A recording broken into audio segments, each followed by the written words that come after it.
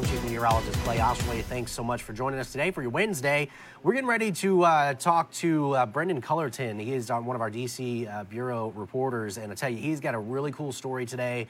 Something that I always like to do when I get the opportunity is to just sit and listen to veterans' stories, particularly if you come across a World War II veteran or a Vietnam War veteran, just listening to their stories that they have to tell. And Brendan spoke with not one, but two Vietnam War vets who recently received Medal of Honors. And so going to bring Brendan on here and talk to him a little bit. Brendan, thanks so much for joining us today.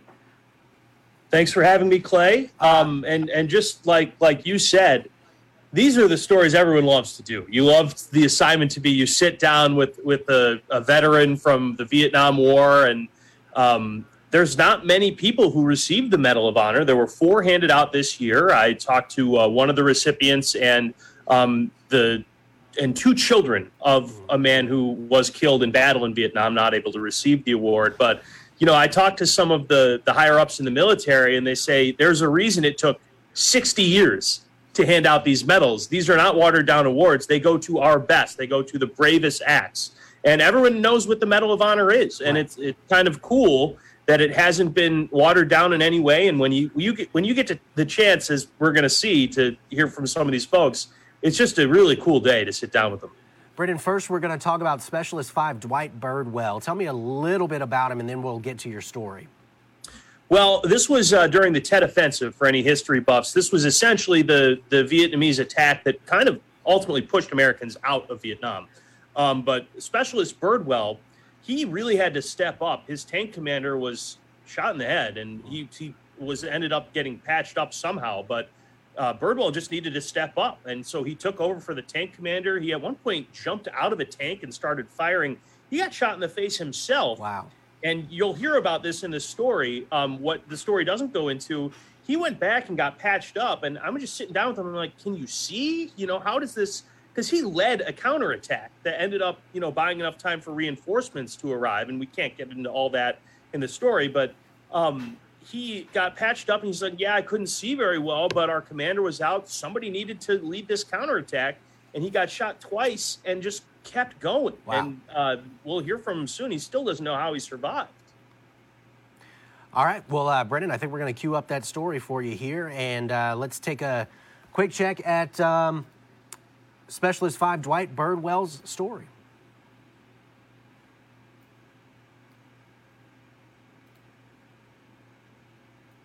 Here at the White House, Specialist 5 Birdwell receives the Medal of Honor for President Joe Biden. He becomes the first member of the Cherokee Nation to receive the award for acts in the Vietnam War.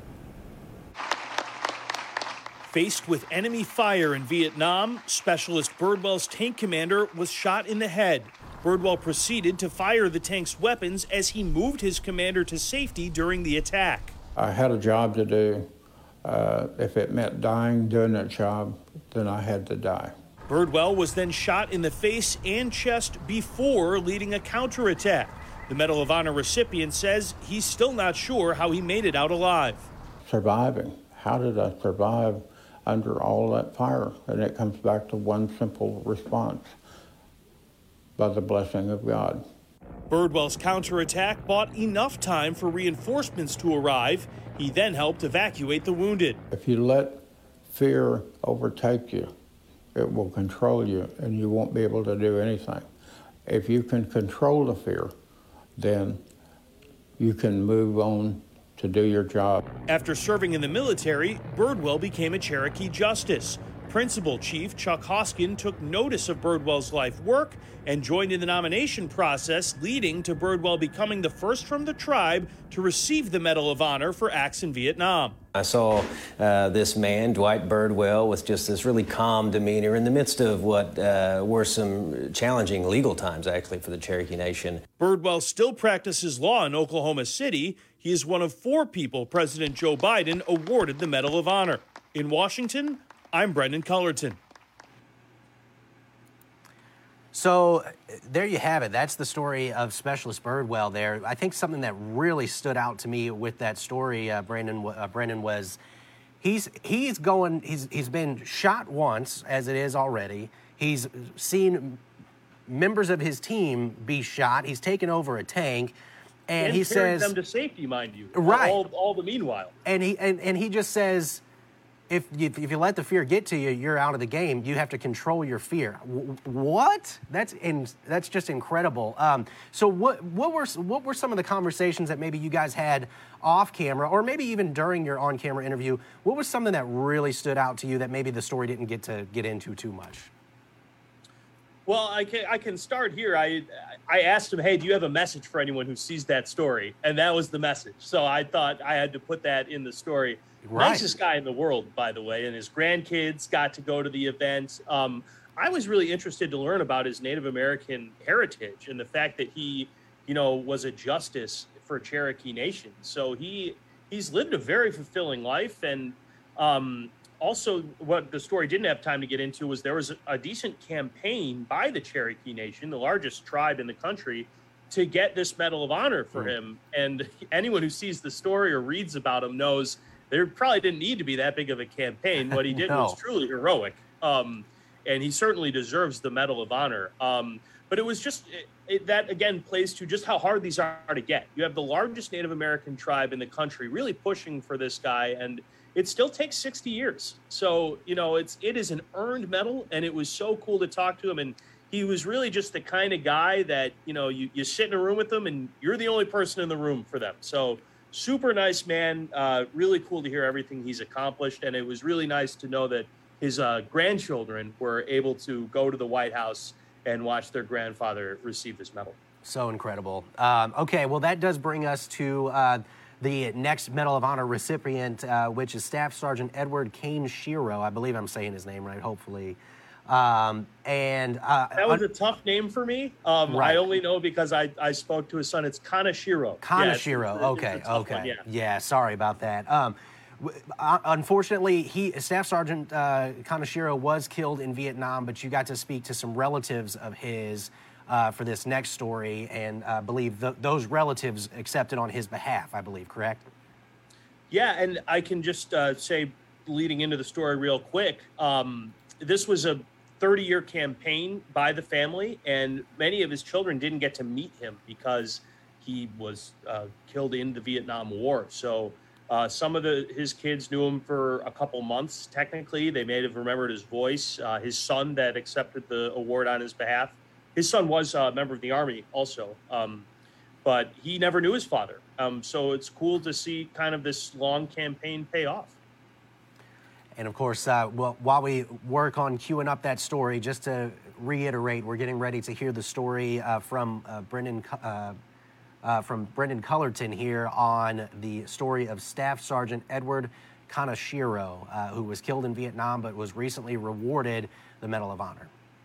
Kaneshiro's valiant death in Vietnam prevented him from being here in person to receive the Medal of Honor at the White House. President Joe Biden giving the award to Kaneshiro's children attending the event. I'm very proud to accept the Medal of Honor on behalf of my family, just to say, yes, Dad, this is for you. John Kaneshiro, the son of Staff Sergeant Edward Kaneshiro, served in the U.S. Army. His late father single-handedly took on multiple fortified enemy squads during a battle in Vietnam. Kaneshiro was killed by gunfire during the war, leaving a wife and 5 children who mostly knew their father through stories. Our family would always say he was very quiet and humble, and he didn't really like to have that attention on him. Kaneshiro's family began a letter campaign pushing for the Medal of Honor in the early 90s. Major General John Richardson says the fact that the award is nearly 60 years in the making shows how difficult it is to earn. It only does go to those who are truly deserving, and therefore it is not something that is given out trivially or for insignificant events. It is given out for extraordinary heroism. Daughter Naomi Valoria says after decades of pushing and just weeks after her mother passed away, she received an unexpected phone call from President Joe Biden with the news. I was so happy. I was shaking. I was just shaking, to finally hear the great news that our father was being recognized. President Biden also awarded Hawaiian veteran Dennis Fujii with a Medal of Honor for his bravery in the Vietnam War. In Washington, I'm Brendan Cullerton. Just a story so powerful there and so deserved with that Medal of Honor recipient there. Of course, that was the story of Staff Sergeant Edward Kaneshiro. And we've talked about two different Medal of Honor recipients. Brendan, tell me what kind of stood out about this story to you here? Again, I know each story just kind of has a little nugget or fact that kind of stands out that just sticks with us as we put these together. Well, I'll tell you actually what he did, because there wasn't, to me, it was really cool to get to talk about his family with this kind of campaign. Their 90-year-old mother just died, trying to get him the Medal of Honor. I didn't have time in the story to get into how he earned it. If you don't mind, I'd like to share. I'd love that. Him and his, so he was an officer. Him and his men arrived in a village in Vietnam, and it was unexpectedly fortified.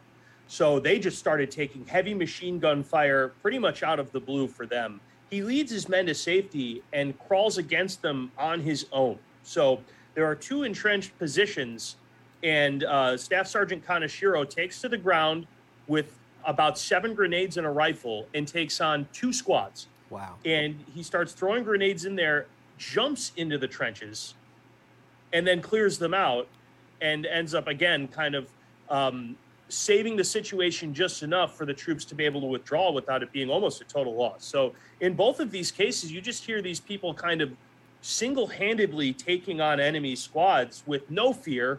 And, you know, and in Birdwell's case, they're astonished that if the ones that fortunately made it out alive, that they did. But it's kind of crazy the success any of them had just single-handedly in battle. And, you know, again, it goes back to if you hear someone earn the Medal of Honor, they did some mind-blowingly brave action in war. And I think that's what hit home to me the most in putting these together. Man, incredible stories there. And as you mentioned earlier, as if there was any doubt at all that it was really no argument necessary to be made that they deserved the Medal of Honors that they earned there. So just really awesome stories there, and glad that they both got that recognition. It's as you said, really prestigious there. So, Brendan, thanks so much for joining us today. We really appreciate it here. Brendan is one of our reporters from the Gray DC Bureau there in Washington, D.C. And Brendan, I believe you said you're getting ready to work on some Medal of Freedom recipients as well coming up? Yes, that is the next DC happening for me. I'm actually going to be speaking tomorrow with Rosa Parks and Martin Luther King's attorney.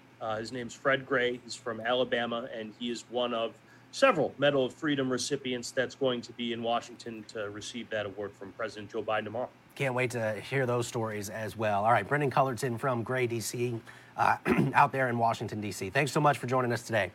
All right, well, that was a report again, of course, on 2 Medal of Honor recipients that were awarded just the other day.